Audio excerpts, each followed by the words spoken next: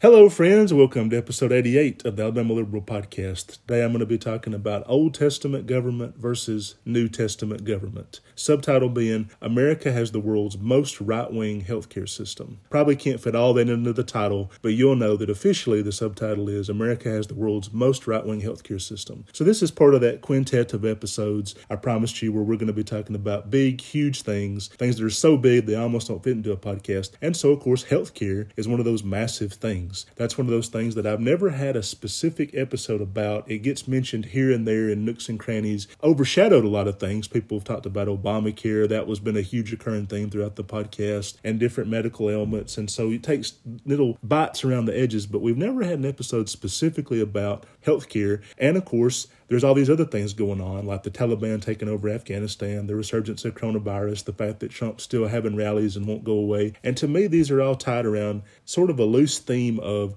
government. What is government? Republicans have one version of it. Democrats have another version of it. That's what I mean by Old Testament, New Testament, and I'll explain that in a minute.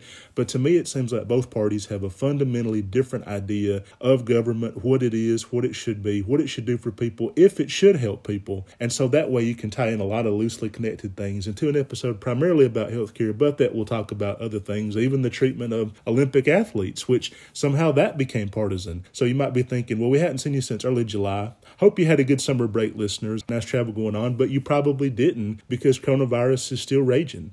Right? We might have thought that we had it licked back in May or June. And of course, I didn't really believe that, but you might have heard me celebrating prematurely because I kind of wanted to believe that. Didn't really believe it. But coronavirus is back and raging, and it's almost become like one of those horror movie villains. It's Michael Myers or it's Jason. Michael Myers is in the basement. He's trapped. The house is burning down around him. He's been shot. He's been stabbed. You think, okay, finally, this motherfucker who's terrorized us for all this time, he's finally going to die, and he's down. Coming back again, Halloween 6, Delta variant. And so we keep seeing these problems bubble back up that we think we licked. The Taliban in Afghanistan. Now they're back. They've basically retaken Afghanistan. Super discouraging. If coronavirus is Michael Myers, maybe the Taliban is Jason, and that we think we've got it and it comes back. Another discouraging thing, Trump is a rally in Coleman, Alabama. So this is not very far at all from my home county where a lot of people I care about live. Pretty close to them, and I am anticipating that there will be a massive upsurge in coronavirus. Every time he has one of these rallies, wherever he has it at, it becomes a coronavirus hotspot. There's no real room for that in like Marshall County, for example. They put the tent back up outside, and this relates to healthcare where the emergency rooms are so full that they have to put the tent back up outside. And you might think, but why is this happening? Because there is a vaccine. It's been proven 99.6% effective at preventing coronavirus deaths. Everybody should take this vaccine. I got mine months ago. I can't really believe that so many people are dragging their feet about it. I knew there'd be some stragglers, a few million people here, tens of millions, but I didn't think it would be close to half the country that has to be sweet-talked into getting this vaccine. Waited on this thing like a new iPhone. People were like, oh my God, when the vaccine comes, everything will be different. I got the vaccine as fast as I could. I made an appointment. I didn't just show up. I did make an appointment, and the demand for it in Los Angeles was so high, it took several weeks just to get the first shot because they had to fit me in or whatever. And the woman who gave me the first shot was, God, I'm so bored doing this. I just do so many of these shots all day, every day. Somebody comes in, I stick them, they leave. I mean, it sounded quite monotonous to her. And yet I'm hearing different stories out of a place like North Alabama where they're almost begging people to get vaccinated. And some people have and some people haven't. Unfortunately, I had a cousin passed away from coronavirus very, very recently, only a few days ago, and they were not much older than I am. And I remember growing up and kind of looking up to this person. They were the cool cousin, you know. Now to basically have that person dead from coronavirus because they didn't get vaccinated, I see it a little differently than a lot of people do because I go on Twitter sometimes and they seem to celebrate, okay, good, somebody who didn't want to get the vaccine, they're dead and we can get them on with it or whatever. I mean, that's a little far in my opinion, but at the same time, I really want to encourage people, please, God, get the vaccine. I'm hoping that his death, because a lot of people knew him, he was pretty popular, I'm hoping that it will send ripple effects that, no, you can get it, even if you're young, even if you're in shape. Delta variant is not the regular coronavirus. We sort of get into this idea of Old Testament government, New Testament government. What does that mean? Well, the Old Testament government is what I think of as Republicans, which is the Old Testament God, who's very into punishing people. And he's very into like the story of Jonah and the whale, or asking Abraham to kill his own son, or Noah's Ark, that story where you flood the entire earth because you're just so disgusted with humanity and the people that are on the earth. You want to kill all of them. You want to save a few animals and a few people, but other than that, earth's just got to be scrapped. You just got to scrap it and throw it in the trash. And then you think about New Testament government, which is Jesus Christ, which is empathy, which is saying, you know, everybody's flawed, but you can find redemption. People are not beyond redemption. And yet, of course, there's elements that bleed into the one or the other. In a lot of the Old Testament stories, people might be saved at the very end, but I think of it generally as God-fearing. When you hear people say, I'm God-fearing, God's something to be afraid of. It's not ask God what he can do for you. Ask what you can do for God. And so the story of Moses and the Ten Commandments and people wandering the desert, and it's a lot of tragedies and a lot of hardships. With the New Testament, Jesus is feeding the starving. He's helping the poor. He's healing the sick. There's a lot of miracles. There's a lot of things that he's doing for people. He has a lot more empathy for people, I would say, but there's still flavorings of that Old Testament. Jesus is a little judgmental about sex. I would say a lot of judgmental about sex. He goes to a gambling hall and he flips over the tables. He's disgusted with gambling. He doesn't have a high opinion of human vice if it doesn't immediately renounce its ways and convert to him. So even though there's some overlap, they have a slightly different view of humanity, in my opinion. And so even though Republicans and Democrats, people act like, oh, they're two separate countries, they're just so different, they're not on the same page on anything, that's not really true. I think that's a division that's been spread largely by the media and as well as social media, because people like to think they're a different species than other people, that they're just subhuman. And it really has become a bit like Rwanda before the genocide, in that we kind of are thinking, you can hear liberals say stuff like, if Republicans get sick and die from COVID, maybe we're better off without them. And you can hear Republicans say a version of that.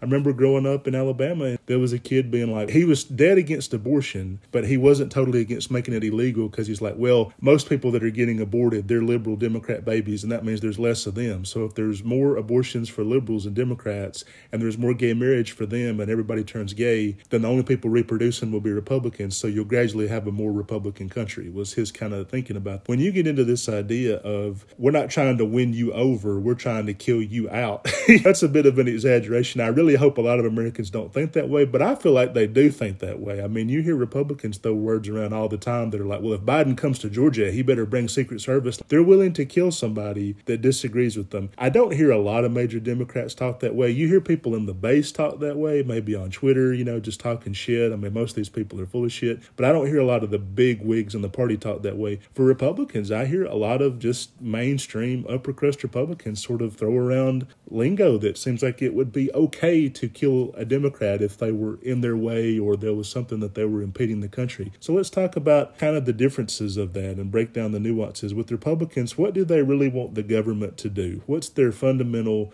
platform? Seems to be a lot about security. They want the borders to be secure. They don't want a path to citizenship. They don't want to offer them a helping hand or anything like that. They want people to be out of the country. They're not supposed to be here. That's the first thing. Second thing is they want a strong military. They want to be able to defend themselves. They don't want anything pushing them around. Like what's happening in Afghanistan is kind of funny to me, because a lot of these Republicans that talked about a year ago, Trump's right, we're in Afghanistan, it's a waste of money, it's a total joke, we shouldn't be there, this is a waste of lives, American lives that should be here, they should be in their communities, rebuilding those communities, not over in Afghanistan fixing that. And then the second that Biden starts to actually withdraw troops from Afghanistan, and we see what it actually looks like, they're like, oh my God, look at that pussy Biden, pussy in chief, running away from a fight, turning Jimmy Carter, turning tail, running away, typical Democrat, which of course is not really true. Trump signed that agreement. He had already started the withdrawal process. He started it when he really shouldn't have. He was running for re-election. And he made a lot of big decisions as he's running for re-election. Typical norms are, let's see if we get re-elected before we set all this stuff in motion. But of course, he didn't care about any of that. I mean, last August, September, October, even when every poll in America had him losing in a landslide, he's rushing through bills, he's making agreements, he's doing this, really acting like a guy who's going to live forever. even if he knows he's probably got 6 months to live or whatever, and just rushing all this crap through. And of course, that makes Biden's job harder in a lot of different ways. Why does he do some of that stuff? Some of it is probably stuff he truly believes. Some of it might be stuff he just wanted to make Biden's job as hard as it possibly could be should he take over the country. And then Trump can look back and do exactly what he's doing right now and be like, oh my God, look at how bad Biden's fucking up. Looks like you guys are going to need me to come back in and fix things, right? It's like a guy fucks up a house right before somebody else moves in and then say, oh yeah, this isn't the house that you thought you're moving into. I'll take it off your hands at a discount from what you paid me for it. And so it's a very cynical ploy, but everything that guy does is incredibly cynical. He's going to have this rally in Coleman, Alabama. A lot of people are probably going to get killed contracting the virus. They're going to be in hotels. They're going to be in restaurants. They're going to be mixing and mingling. Most of these people are not vaccinated. They don't wear face masks, and there'll be an uptick. But he doesn't care. He doesn't give a damn. For a guy who thinks he's going to make a comeback in 2024, which I think is about as likely as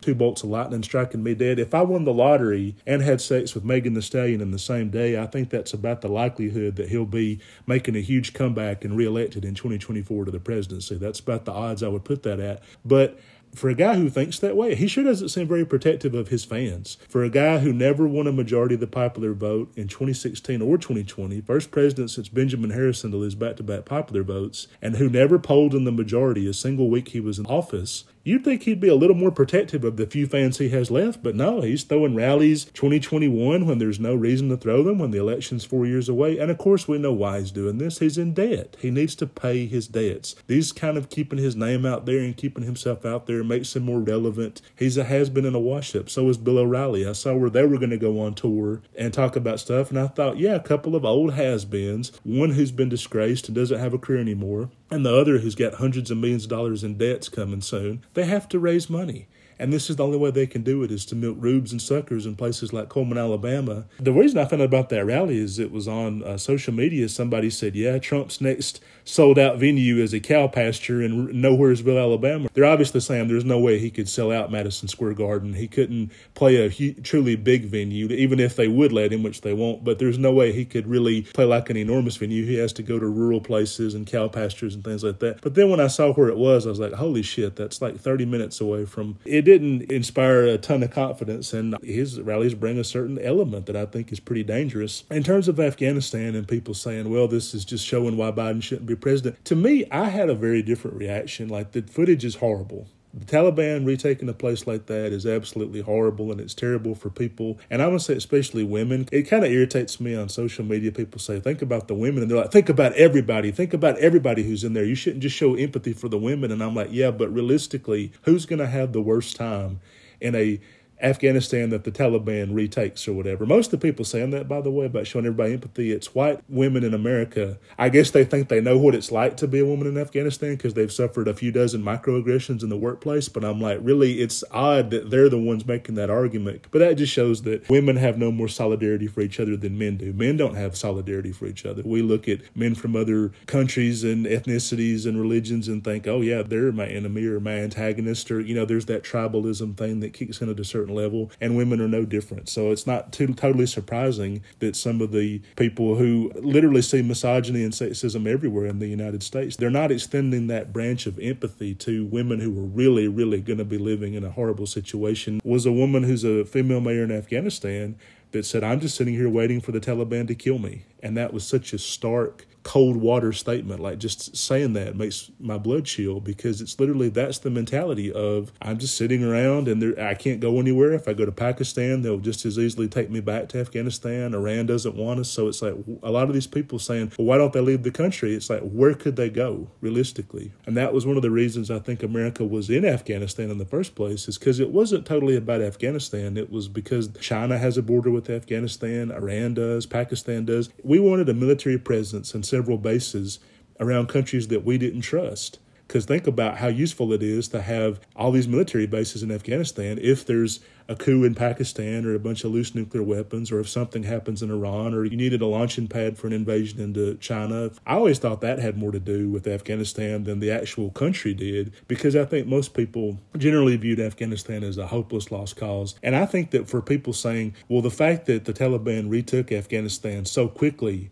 that just shows Biden's failure. To me, I really see it the exact opposite, because to me, the fact that they retook the whole country in a matter of weeks, that just shows that we really should have left a long time ago. I think you could have been there another year. I think it could have been there another 5 years. I don't see how it ever would have made a difference. If we've been there 20 years and we've spent thousands of American lives and trillions of dollars, and it's been 20 years, our longest war ever, and we have not made more of a difference then the Taliban can retake the entire country in a few weeks. I don't see how being there another 20 years would have made any difference whatsoever. I mean, the only way you could really, do you import people? Do you take all of the Syrian refugees that are fleeing from Assad? Do you start taking them to Afghanistan? Do you set them up? I mean, do you completely replace the people who were there with different people? Is that how you go about doing it? And that you just start taking people from all over the globe and relocating them to Afghanistan and giving them houses and giving them jobs and praying that it all works out? We were doing that to an extent, by the way, because a lot of people saying this shit like Tucker Carlson being like, oh, it sucks that we're going to be stuck with all these Afghanistan refugees and things like that. I'm like, a lot of those people are coming back to America, because if you really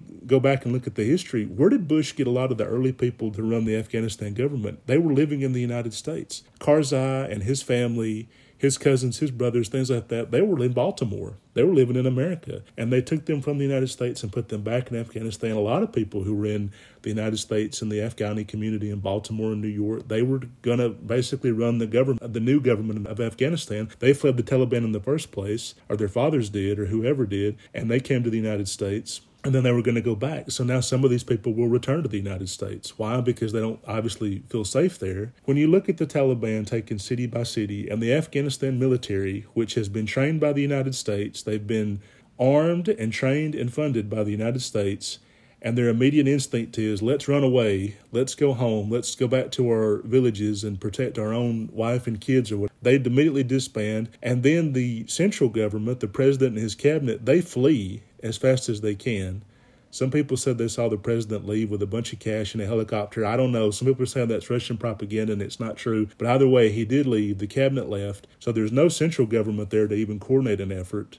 You would basically have to have people in the military say, we'll single-handedly fight this battle Red Dawn style, which you know they're not going to do that. Afghanistan military has never shown that kind of initiative. Most of the early officers that did, they were assassinated or got killed. You basically have a situation where the flag went up to Pakistan, like, okay, all the thousands of Taliban fighters you've been sheltering this whole time, please come back out of the woodwork and come back into Afghanistan and you can retake the country. It's super discouraging, and you feel bad for the women that are trapped there and left there. But at the same time, imagine what you could do in Alabama with the resources that have gone into Afghanistan. If you had spent $2 trillion and had 20 years of direct intervention and aid and guidance and governance into Alabama, it would look like Germany today. I mean, it would look like Japan. Birmingham would look like Tokyo if you had spent that level of money and that level of resources. People think about the United States, and when they really think about it, especially if they're not from here, they're really thinking about New York, California, Washington, D.C., and maybe a handful of other places. But about half the states in the United States are not doing that great. Biden knows this. A lot of people know this. That's why the infrastructure bill, that's why it got something like 19 Republican votes in the Senate, which seemed incredible. And they probably won't get that many for the $3.5 trillion they're trying to do and add on to that bill. But even if they got a few, that seems incredible considering the fact that the third stimulus did not get a single Republican vote. You go from 0 for the third stimulus to 19 votes for the infrastructure package. And I think that there has to be an acknowledgement that there's a lot of states in this country that are not doing that great. And if you go to certain places in West Virginia, they don't look radically different than Afghanistan. I know that sounds major monster exaggeration, and it is to a certain extent, but there are places in Alabama that do not have running water. They do not have a reliable electricity. They're not hooked up to a main grid. They may have generators or something like that. And so there are people living in rural areas. They watch stuff on TV that looks like a different country. Like when you're growing up in Alabama in the 90s and you're watching Seinfeld and Friends and Frasier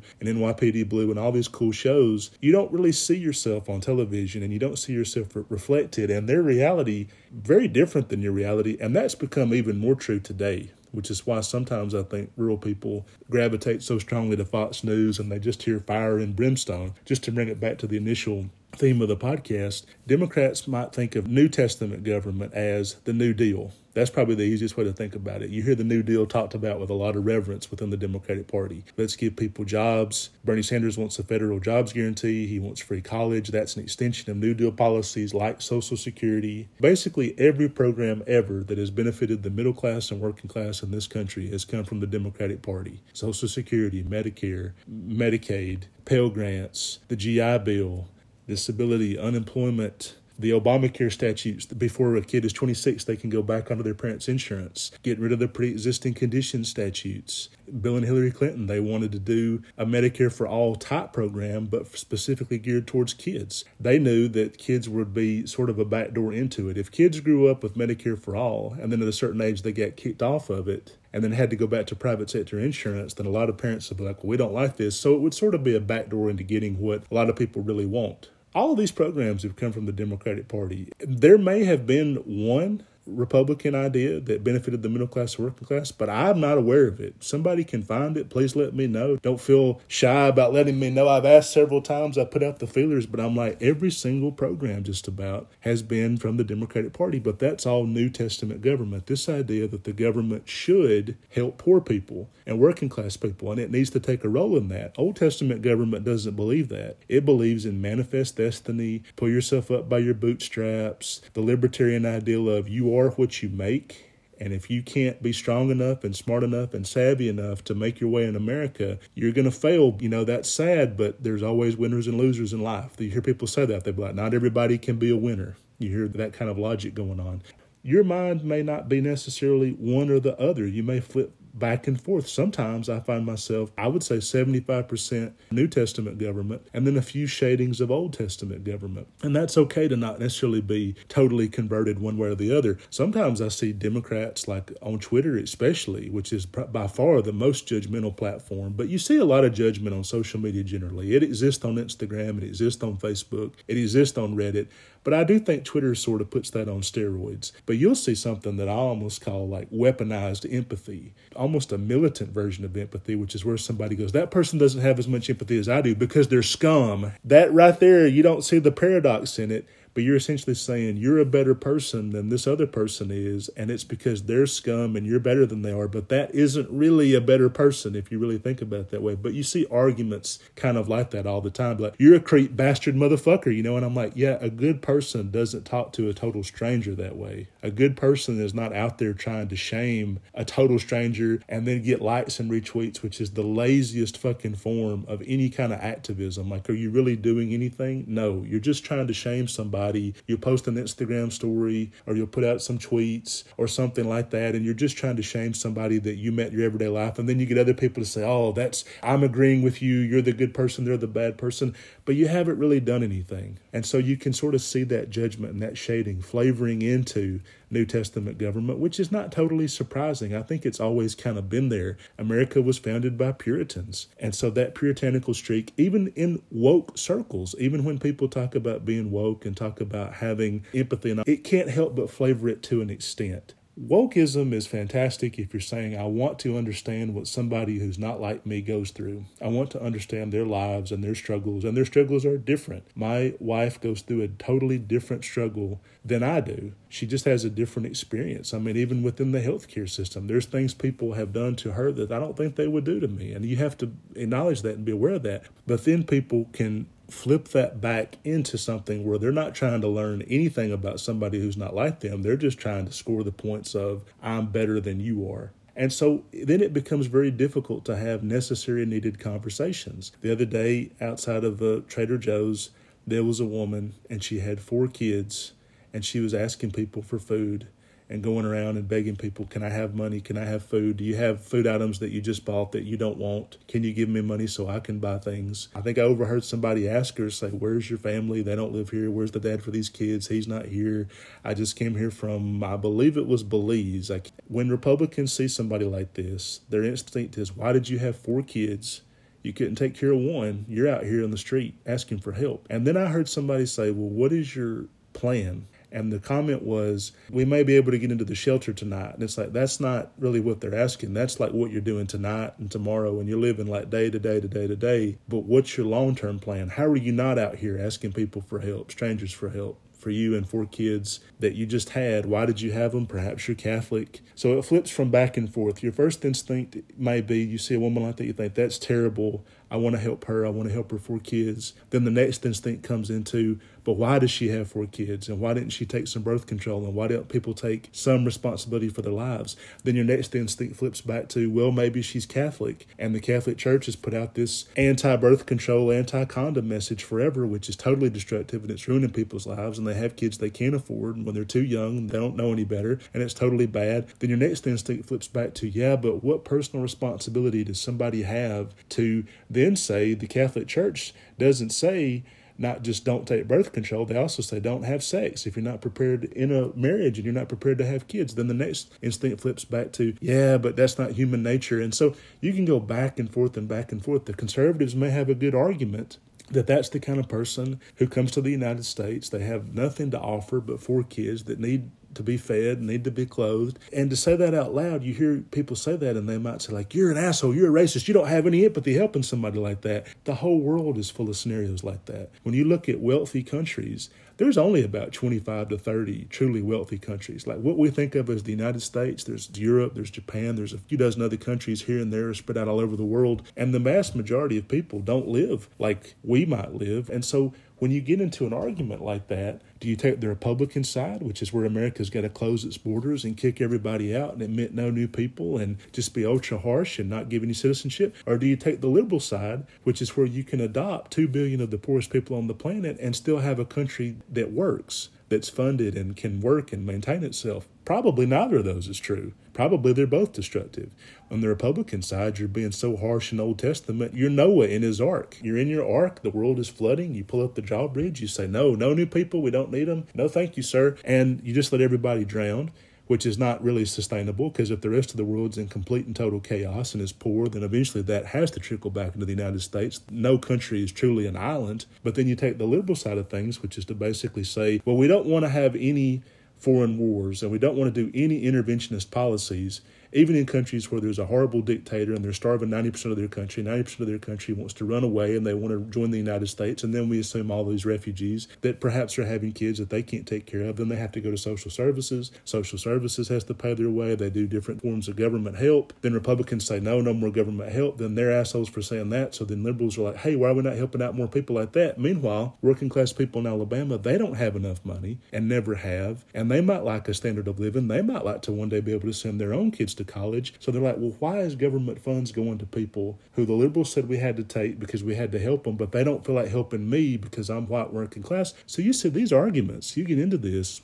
and it's not so black and white, and it's not so cut and dry, but that doesn't fit into 140 characters. And you can't get an argument that simplistic. I think that the old school religions don't really work because they're too simplistic, they're too black and white. Every time you ask somebody a complicated moral question, be like, well, what should I do about this? And they give you a Bible verse, you almost want to slap them like right across the face and say, don't give me that old cornball shit that has no relevance to what I'm talking about. This is a modern problem I need to deal with. They don't really work. A lot of times what we get with now from social media, I mean, how can something complex like history and culture and discussions about immigration, how can that possibly fit into 140 characters? It really can't. It's a little encouraging that podcasts have taken off because you can sort of at least fit a decent argument into it if people listen to it and if they hear it. Too often, a lot of times what they might do is take 2 sentences out of an hour-long podcast and then tweet that out, and then the outrage industrial complex just starts the whole gears all over again. BuzzFeed picks it up and Huffington Post jumps on somebody and then Vox does a reaction to it or whatever. And so by that time, everything's so twisted up. Even something as simple as coronavirus has become political and complicated. Even something as simple as the Olympics has become political and complicated. I couldn't believe it. Olympic athletes were becoming so, not necessarily the athletes, but the reaction to them was becoming so political. Trump comes out and calls the U.S. women's soccer team a bunch of losers, and then his fans feel obligated to back him up on that, or some of them did anyway. And I thought, what kind of message is this send that the President of the United States feels comfortable taking a steaming dump on Olympic athletes and shitting on them. They're going to represent our country at the Tokyo Games, and he feels comfortable crapping on them. Simone Biles, when she quit, you had some conservatives immediately jump in and say, this is wokeism, this is millennial. I don't know. I think she's too young to be a millennial, but they called her one anyway, because that's what they lump everything they don't like as millennials and Black Lives Matter and wokeism. And so they immediately jumped on her and said, this is what's wrong with the culture. People think it's great to quit. They're celebrating this quitter attitude. And of course they had to jump on her because they've never let a case go by where there's a black woman that they didn't take a dump on. Like Serena Williams throws her tennis racket, they all got to pile on her. Naomi Osaka doesn't want to be interviewed, they all got to pile on her. Simone Biles quits, they all got to pile on her. I feel like they just couldn't let it go that there could be one case where they don't go after her. At the same time, I kept seeing all these stories about her and her boyfriend, this dude who's an NFL player, which I had to wonder, like, he played a role in things that we don't understand yet. And people have been like, that's crazy, you don't know what you're talking about, they're a great couple, they're a great couple. I'm like, yeah, well, a lot of people thought Chris Brown and Rihanna were a great couple until they didn't, right? I saw like a lot of people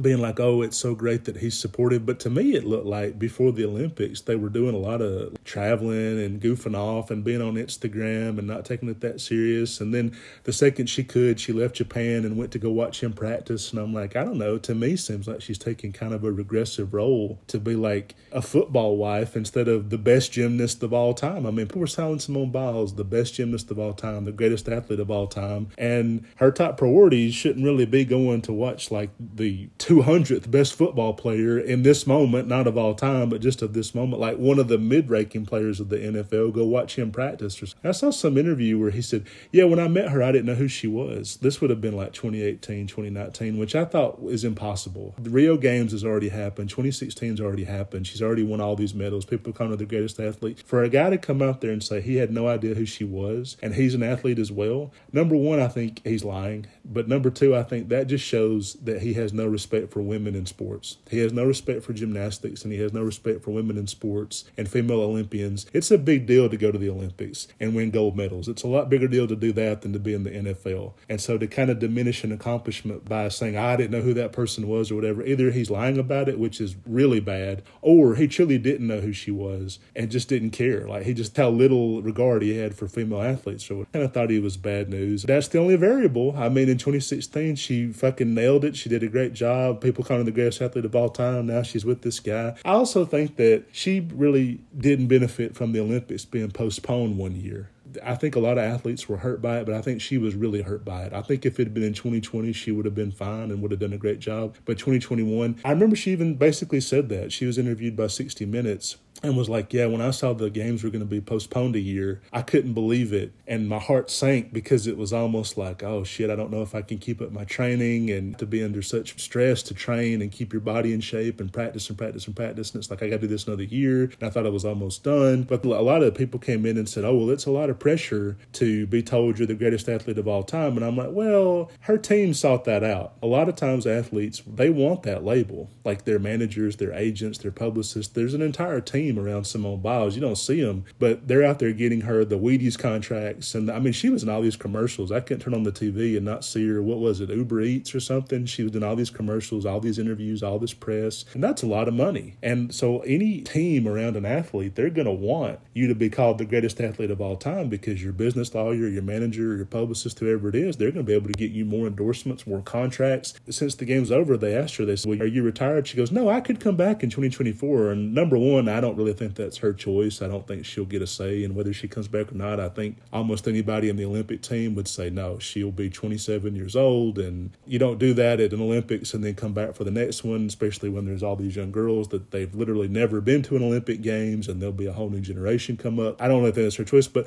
to keep that speculation out there, she'll keep going and she could do it for years and years more. That's partly about contracts and partly about endorsements, and they seek that stuff out. To have people be super tough on her and then to have other people be like, leave Simone Biles alone, she's the best thing that ever happened. Again, you can see where even an athlete's totally unpolitical decision to say, I'm not at my best, please let me take a step back, something that's just totally benign and has no relevance to politics whatsoever, that becomes political. Everything gets put through this meat grinder of what's political and what's not, and that relates to healthcare. Healthcare is not really something that is political, although it has become political, because Fox News wants wants it to be political. Why does Fox News want it to be political? Because a lot of people in the Republican Party have made a shitload of money off health care. At one time, Bill Frist was the Senate Majority Leader for the Republicans, and he was a very wealthy and successful surgeon. A lot of doctors are pretty conservative. For one of the upper-level professions in terms of high education, and most upper-level professions that would have a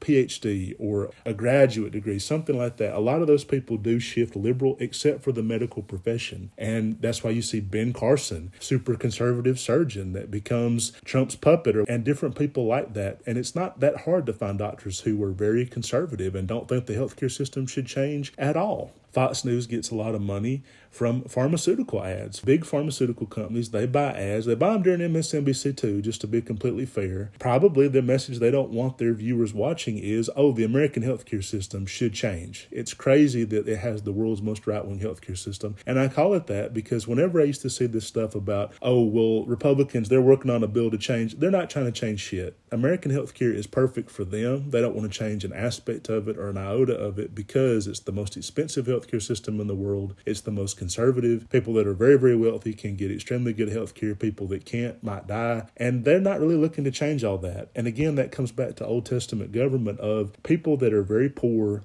How much money do you give them? How much help do you give them? If they die, they might think, well, that's one less mouth to feed, and that's one less person that will take government aid. I heard some people float around that one of the reasons Republicans weren't that concerned about coronavirus is because it targeted minorities and poor people and even some of the older people. You know, a lot of older people that are on Social Security and Medicare, maybe they think they're too expensive. Take it from their perspective, like get fully into their side. Like we need the wealthy people to create the jobs, to hire people, to do innovation, to keep the trains running on time.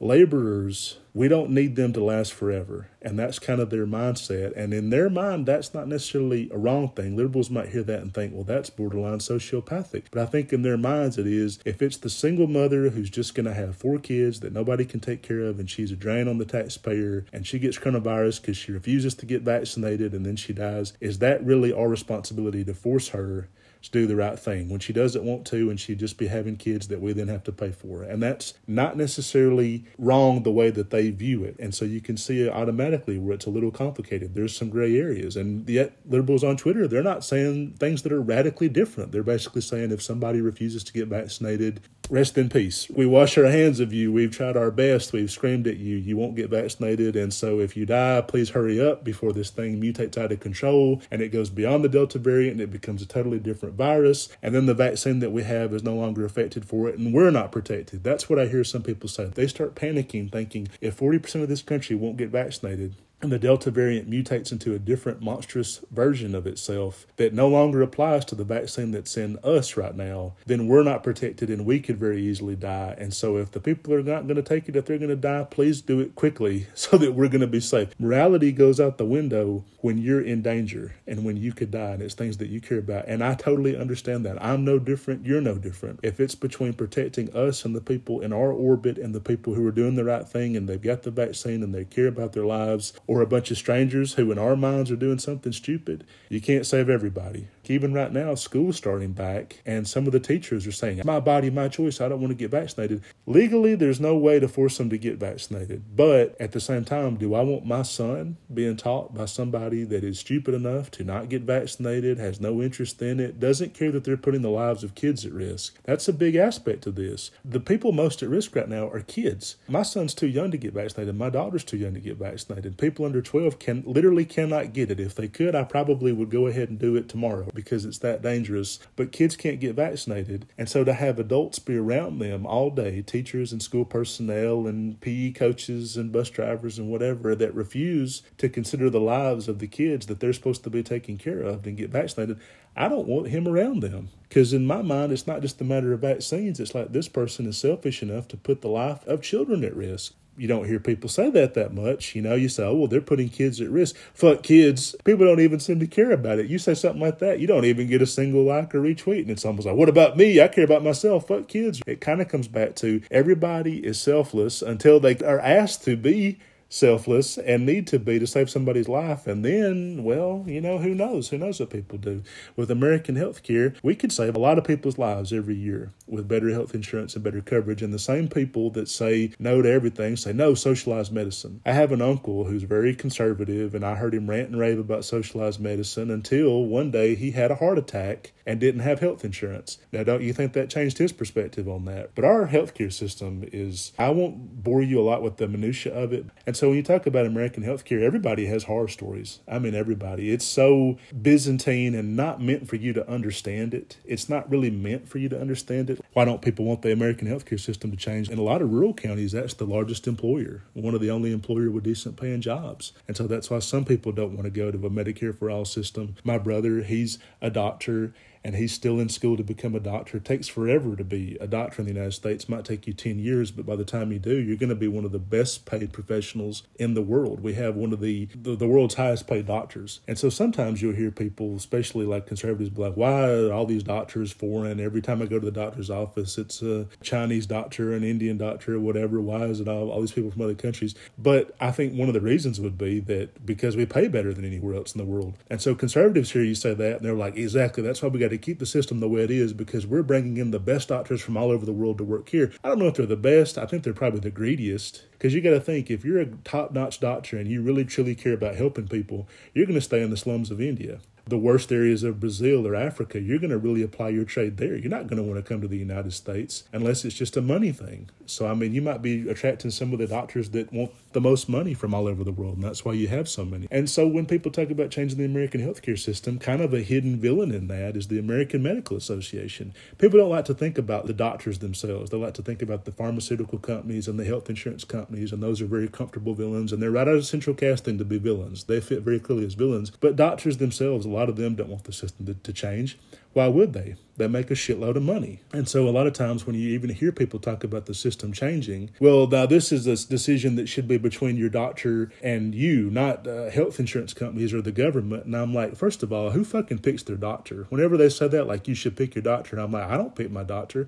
Your health insurance company picks your doctor. A lot of companies won't take certain health insurance. I've never had this big of an attachment to an individual doctor. Most doctors, for me, they come in the room, they talk to me for 30 seconds, and they act like they can't wait to get out of there. I usually change them a lot. In the last 4 years, I've had 3 separate doctors, because if they come in and they want to prescribe a whole bunch of medicines that I don't feel like I need to be on, then I'm going to get a new doctor. If they come in and they're like, you're 5 pounds overweight, you need to be on this blood pressure medicine for the rest of your life or whatever. You don't know if that's what you need, or if that's what a pharmaceutical company has said, hey, come in here and write 1,000 of these prescriptions this month, and you can go to all-you-can-eat paid vacation in the Caribbean or something like that. I mean, who knows what you really need or what you don't need? And you can go to 4 different doctors and they'll tell you 4 separate things. So whenever people say, well, you got to trust your doctor, not really. I mean, it really truly depends. And I think that's why there's so much skepticism, the American healthcare profession, probably the vaccines in general, because they're so often wrong about stuff. I'll give you several examples. These are anecdotal, but everybody's got anecdotal examples like this. My wife went to a dermatologist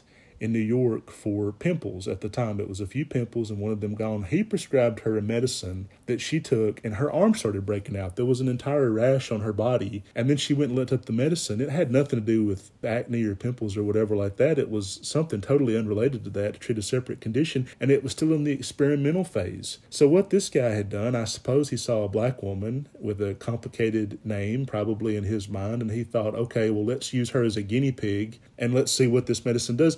He was doing medical experiments on her with medicines that were still in the experimental stages and had nothing to do with what she was there to be treated for. And he just thought it was okay to do that, not tell her about it. Didn't tell her about it, didn't say, I'll give you this amount of money to do. You know, medical testing, you're supposed to get paid. You're not supposed to pay them for a medicine that you don't need and then to pay the copay to come see him in the first place. But that was just something that he felt comfortable doing, to experiment on somebody like that. When my son was born in Minnesota and my daughter was born in Los Angeles, they had the same procedures.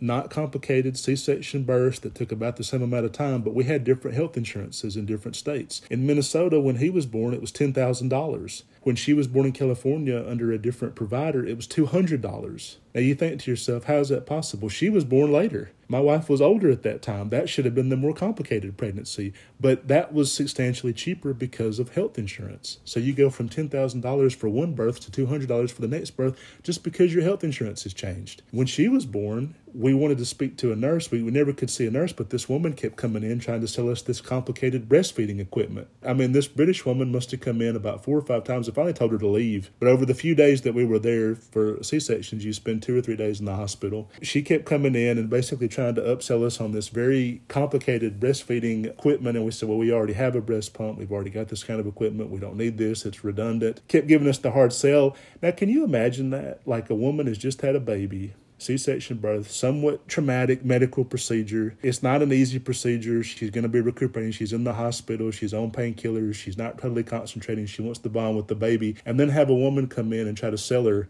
something she doesn't need, doesn't want, the size of a refrigerator, has said many times, I do not want this, I do not need it, please leave me alone. Can a nurse come in here to monitor me and check my vitals and things like that we've been asking for? Oh, yeah, a nurse will come in here. Right after I teach you about can you just imagine trying to upsell somebody in such a vulnerable state like that? I mean, it's a little shameful. Other stories in Alabama now, a lot of the dentists are doing Botox. They've begun to upsell people on Botox. So they have this sign that says do dental work and Botox. I think because Botox is an injectable, you don't have to necessarily do a lot. I think it's a few weeks of classes and then you're certified to be able to give Botox injections. I believe I saw that on Nip Tuck, that because it was an injectable, it was an easier thing than a surgery or a procedure. But imagine going into your dentist and being like, hey, how does that crown look, doc? It looks pretty good, but I can't say that about them fucking crow's feet under your eyes. Yeah, them things got to go. I mean, they're trying to upsell you on Botox. This stuff is insane. Another example, my wife needed a brace for her leg. Just a strap for like a sprain or something like that. And the doctor's office wanted to give her one for $300. She went on Amazon and found the exact same fucking strap, exact same model, exact same strap for $15. And she came back and said, why is it $15 and you're trying to charge me $300 for the exact same strap? Well, they couldn't really answer her. And so she gave them back their strap and bought the one for $15. But it's endless. This kind of thing is endless. There's no price caps on any of the prescription drugs, any of the medical supplies, doctor salaries, what they make, what they can charge, what they pass on to the consumer. And most people have had an experience where they've had to haggle over a bill. I used to go to an optometrist, and every fucking bill I had to haggle him over it. I mean, I'd be like, give me an itemized bill so I can see where you're coming up with this stuff. And I mean, it was insane. If he gave you a cup of water, he'd put the paper cup down as $5 or something like that. And I mean, it just went, every test, everything he ran, even if you didn't need it. You go to the dentist, they run a bunch of x-rays. They don't need to do them. You just went to the dentist 6 months ago. They don't need to do x-rays. They do them again for a guy with no cavities and somebody who's never had braces, doesn't chew tobacco, never had throat cancer. They do the x-rays again. Why? So they can bill your insurance for them. And it's all about trying to get as much money as they can out of it. So where does this system come from that the United States is stuck with, this insurance system? Well, it really comes from World War II. That's why most of the countries have a different medical system than we do, because back in World War II, although the rest of the industrialized world, they were leveled from World War II. So there was no money for health insurance or health care. So the government had to do it. They had to provide that. In the United States, wages went up because it was a buyer's market. You needed good people to do wages, but it got to be so inflated. I mean, you might pay a ditch digger $1,000 a day or something because that's how inflated the wages were getting. So companies were like, oh, let's do perks instead. We'll just do some perks. So we'll give somebody great medical insurance. And at that time, medical insurance just wasn't what we think of today. A lot of people didn't have health insurance. It goes back to Old Testament, New Testament government. If the Old Testament government's like, we don't need health insurance because God provides, and if you die, well, that's God's will, so don't worry about it. Most people lived to be about 40 years old at that time period, right? So about the age of my cousin who just died from COVID, that would be considered a good long life back in those days. That's how health insurance gets started, is it becomes a perk for certain employers to woo in whoever they wanted to work there. And then our system has stuck that way and become more and more and more expensive, while other countries have saved trillions of dollars by having a somewhat nationalized healthcare system. And one of the big arguments against the public option, because I hear people say, well, why do Medicare for all when you can do the public option? Public option makes sense. Then it's a choice. I like that thinking as well. I don't think private insurance needs to be totally abolished like some people do. But the only problem I have with the public option is a lot of places won't take it. In Los Angeles, they have a form of healthcare. It's basically an HMO that is so cheap. It's essentially a public option, and it's within the city of LA. Problem is, a lot of doctors won't take it. So you might have health insurance But then finding a doctor who will take that and use that to even see you becomes quite a challenge. Public option would be better, but again, can you find doctors who will take it? Will they even let you in certain places, or will it just be like, well, we have to find the lowest rung possible of able that are even willing to see us? Then you have the big pharmaceutical companies who have fought tooth and nail to any change to the healthcare system. And they say things like, we can't take a price cut because we need all this money for R&D. We know that's bullshit. You look at what their R&D costs are, it's not 10% of what they spend on commercials. Anybody who watches cable television knows they advertise a lot on commercials. If you don't just watch streamers, like if you watch just regular TV or any cable channel, you'd think America was the biggest bunch of losers that's ever been. I mean, you can't get through a commercial break without either food or drugs. Food or drugs. That's all the commercials are. It's 15 food commercials, Chick-fil-A, Papa John's, Reese's Cups, M&M's, Coca-Cola, and then usually 2 medical commercials. And the medical commercial, do you have anxiety? Are you depressed? Do you have a hard time getting through the day? Did somebody honk at you in a traffic jam and now you're ready to just freak out and go into a shell? Take this medicine. So there's anxiety drugs, depression drugs, all these drugs for mental health, physical conditions. You would not think Americans would be able to get through a day without popping a pill if all you did was watch American television and just see the commercials there. And so obviously these pharmaceutical companies, they make a shitload of money. Pfizer made $15 billion off the COVID vaccine. Now, Jonas Salk released the polio vaccine for free. He didn't want to make a dime off of it. Jonas Salk is a hero. Pfizer might be sitting there thinking like, oh, Delta variant's good for us because then we can come up with an updated vaccination and then people will have to get that. And then if it mutates into a different disease, well, then we'll have to cure that as well. But we won't really cure it. We'll keep it going. You see now pharmaceutical companies, they're not even trying to cure diseases. They just want to keep them going forever. They just want to be able to treat them. HIV is not cured, but there's medicines you can take to where you can live forever. It's not about curing disease. It's about keeping you alive forever and draining you slow, which is why I'm a little skeptical of any doctor that recommends any medicine, especially if it's something that seems completely unnecessary. But there's no real regulations against overprescribing medicines or anything about that doctors shouldn't take money from pharmaceutical companies, or not necessarily money, but trips or perks, or having the hottest woman you've ever seen come in as a pharmaceutical sales rep and flirt with them a few days a week and be like, sure, I'll write 10,000 opioid prescriptions in the next 6 months. That sounds reasonable to me. There's no real laws against doing any of that stuff, but people don't like to think of doctors as being the bad guys. They like to kind of avoid them whenever they talk about this stuff and say, well, it's the big pharma we got to crack down on, and it's the health insurance we got to crack down on. And I'm like, yeah, but what about the hospitals themselves and the doctors themselves? Are you going to put price caps on their salaries? Because to do Medicare for all, I don't see how you could avoid it, but it seems like they would fight that tooth and nail. And so it seems like the American Medical Association, they don't want to be out front being the villains, but they're happy to let health insurance companies and big pharma kind of take the brunt of the public's anger. They don't want the system to change either. Nobody in healthcare really wants the system to change that much, because like even at a hospital, there's a board of directors that makes a fortune. There's a lot of hospital admin jobs that make a fortune. There's a lot of people that make a lot of money off our healthcare system. And so for everybody that you think, well, they're poor and they have bad healthcare, for every 10 of those people, there may be somebody who's gotten completely rich off of selling medical devices, or being in the hospital admin, or being a contractor for services, or producing some of the drugs that they might overprescribe. And so there's a whole big system and industry around that. Old Testament government says we got to leave that alone. If that's the way that it is, that's the way that it is. If some people die, then they die. New Testament government says, but that's a terrible attitude to take. People are dying. Why can't we save every last one of these people, especially when we can now cure some of these diseases, but we just don't want to. Donald Trump, when he got coronavirus, he was deathly sick.